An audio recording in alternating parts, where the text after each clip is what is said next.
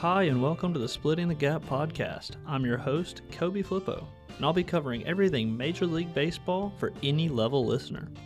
Baseball, for beginners to experts.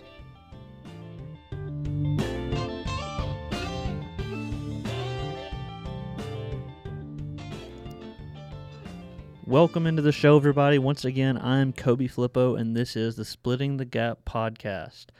Today is March the 3rd. It is a Friday, but this podcast will be coming out to you on Monday, March the 6th. So to get us started, tell you a little bit about me. I'm Kobe Flippo. I'm the broadcast productions coordinator at the University of North Alabama and love to talk about baseball. So figured we'll just get right into it. This show is going to be a show about baseball and try and make sure we keep it simple for anyone who wants to listen. So yeah, spring training is already here. Opening day is right around the corner. So what better way to get ready for this upcoming MLB season than to talk about the offseason, see how teams improved and what they're working towards. I want to go through my favorite offseason move for every MLB team. I'll be doing this by going division by division, and today's division is the NL East. So first up, we'll start with the Nationals. The Nationals are simply not good. Their offseason was more about finding pieces they can move at the trade deadline. They're wanting to flip for prospects. I thought their best move was signing Corey Dickerson. They signed him for a one-year, $2.25 million deal. Corey's a guy who hits righties decently well, and he hits the ball really hard. The expectations are really low for this team, but this guy could be a good buy low signing. The contract wasn't that big. If he can have a good year, they could flip him at the deadline, and really, that's what the Nats are wanting anyways. Other than that, they didn't really make any big moves, so this team kind of had a lackluster offseason, but I thought the Corey Dickerson signing was a good one. I didn't really want to spend a whole lot of time on the Nationals because they're really just not contending in any way this year, but this gives us more time to talk about teams who are actually relevant in today's game. That brings us to the Marlins. The Marlins had a decent offseason. They needed help on offense, and they had way too many pitchers. Their best move this offseason was a trade. This trade was a deal between the Marlins and the Twins. This deal was good for the Marlins as they had plenty of pitching, and it gives them a really reliable bat. The Twins received pitcher Pablo Lopez and two really young minor leaguers from the Marlins, and the Marlins got Luis Arias. Luis Arias is who I believe was the Marlins' biggest pickup this offseason.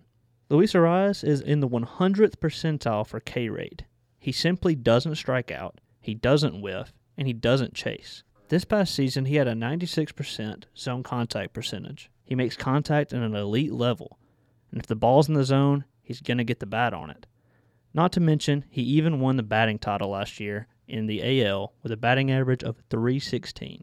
He might lack a little bit on defense, and he doesn't hit the ball extremely hard, but he makes up for it with his consistency at the plate. The Marlins needed a trustable bat, and they got one with Arias. Now moving on from the Marlins, we get to a team who is a contender in the National League, that is the Phillies. This second half of the NL East are all full of contenders, and while the Phillies may not exactly be an elite team, they definitely will be contending in this division and in the National League. The Phillies are coming off a magical playoff run where they found themselves in the World Series. It was clear they were seeking a move this offseason that could help put them over the top, and they did just that, signing one of the game's top shortstops.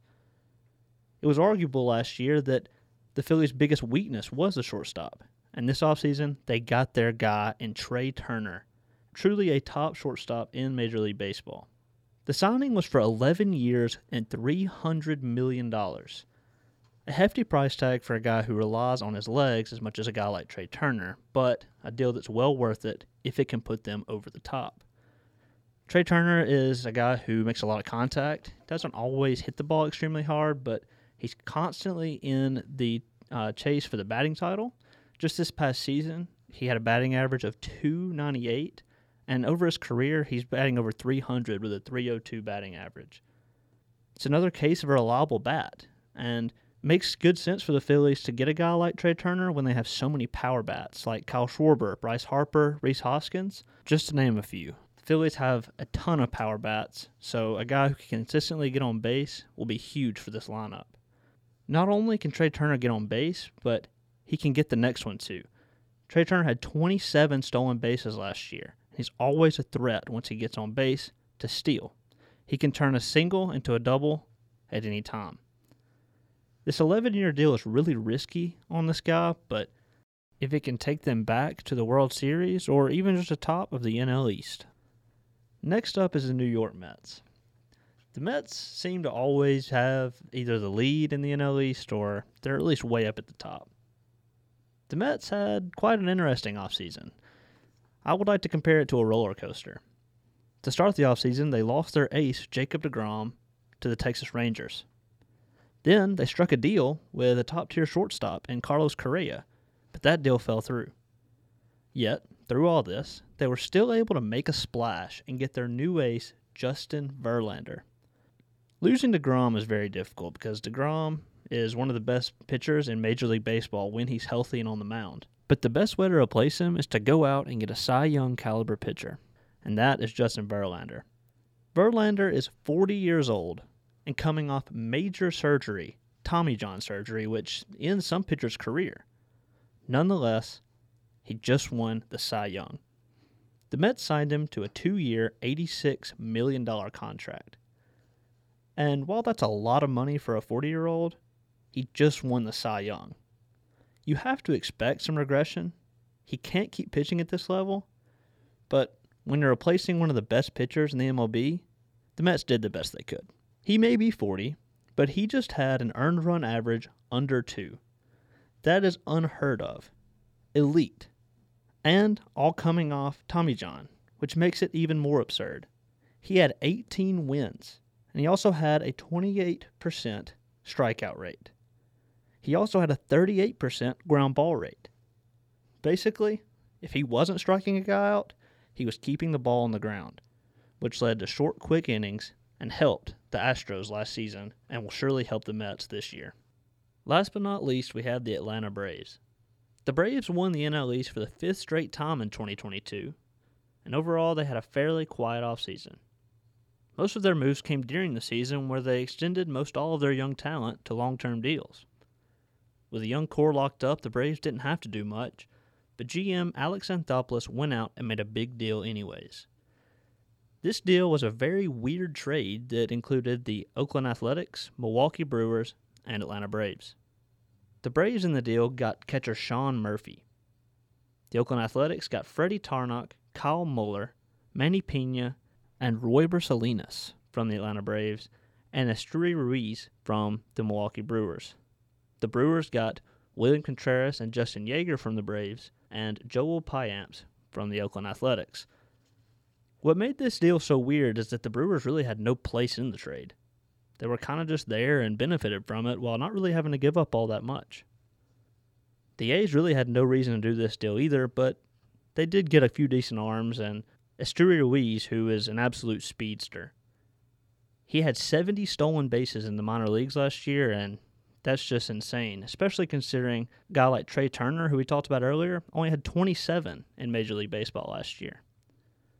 But the most important part of this deal was the Atlanta Braves portion. They got a catcher in Sean Murphy, who is truly one of the top catchers in Major League Baseball. He's an elite defensive catcher, as he was second in pop time only to the Phillies' JT Realmuto. He's an elite framer and has an elite arm. Not to mention, he's an above-average hitter. Sean Murphy's the kind of guy who's really going to benefit from moving out of the Oakland Athletics' massive park. Moving to a hitter-friendly park such as Truist Park in Atlanta and having so much more protection and a better lineup is going to allow Sean Murphy's power to truly shine. The catcher the Atlanta Braves gave up, William Contreras, was definitely an upgrade at the plate over Sean Murphy, but the Atlanta Braves' offensive lineup is already so loaded that they could really afford to give up this bat in order to get a better defensive catcher in Sean Murphy. With all the rule changes that occurred this offseason, General Manager Alex Anthopoulos is probably expecting a lot more stolen bases. In order to combat this, he went and got a catcher who can throw some guys out, as William Contreras and current catcher Travis d'Arnaud really aren't as capable of doing so as Sean Murphy. To wrap up today's episode, I really just wanted to give my perspective on each of these teams and kind of get away from the statistics that we've talked about today and just really give you my opinion. So going back to the Nationals, The Nationals, once again, they're just not good. So anything they really do is really just for the future. Whatever they're doing right now is not to have success this year, but maybe 5 or 10 years down the line. So we don't really have to focus too much on them. The Marlins are knocking on the door, but they're just not quite there yet. They've got the arms, and they made some good acquisitions this year, but they're still not quite there. This division is really a 3-team race between the Phillies, the Mets, and the Braves. And that's kind of how it's been for the past few years now. The Mets have been jumping out to early leads, but generally lose it toward the end of the year to the Braves. So I'm really not expecting that much different this year. I expect the Braves to carry this division away and win it again. But digging into the Phillies offseason, they filled the biggest hole they had, in my opinion, at shortstop with who I believe is to be the best shortstop in the game in Trey Turner. As for the Mets didn't really need to do all that much. If it weren't for the, late season collapses they've had the past few years, then we might be having a totally different conversation right now. Getting a guy like Justin Verlander, who is obviously capable of still winning a Cy Young, can help them get over that hump of late in the year when they start to fall apart. Sure, the Mets lost a guy in Jacob deGrom who's one of the most talented pitchers that Major League Baseball might have ever seen. But he's constantly hurt, and that probably tends to be one of the big reasons why the Mets fall apart late. A guy like Justin Verlander, who has the potential to pitch all the way through the year and stay elite, that could help push them over the hump. Nonetheless, I still think the Braves have the best lineup and pitching staff in the NL, only rivaled by that of maybe the Los Angeles Dodgers. They made a really big move this offseason that helps push them forward. The Braves' true biggest weaknesses right now are probably shortstop and left field, but they have guys who can fill those roles fairly well for them right now. As for left field, they have Eddie Rosario, who's shown glimpses of being an elite player in the postseason. Whether he can do that or not remains a mystery, especially coming off of a very weird season where he battled injuries, but he's shown glimpses. As for shortstop, they have Vaughn Grissom, who didn't play much but did come up at the end of last year and shown he can handle his own at the plate. So we'll see what Ron Washington can do with him defensively and see if he can be a proper replacement for Dansby Swanson. The NL East is always a super tight division, and I don't expect that to change. While I've already said that I believe that the Atlanta Braves are going to be the team that ultimately comes out on top of this division, I can't say that they had the most impactful offseason. The team that had the best offseason, in my opinion, for this division had to be the Philadelphia Phillies. They improved their bullpen and really every aspect of their team, and they filled their biggest hole at shortstop. Anyways, these are just my opinions, but I'd like to hear from you as well. If you want to reach out with your own opinion, maybe debate a little bit against mine, reach out to me at KobeFlippo33 on Twitter, KobyFlippo33 on Twitter, or reach out to the podcast at Splitting the Gap on Twitter. You can also find me on Instagram at KobeFlippo. If you're interested in visiting our website, you can find that in the bio of our Twitter. Once you find the website, find the Contact Us page in the top right corner of the homepage. There, leave us any feedback you might have. All in all, I really do appreciate you listening to the first ever Splitting the Gap podcast episode. I hope you come back and join us again next time, as we will dive into the NL Central and a special guest interview with a North Alabama baseball player you don't want to miss. Thank you for joining us.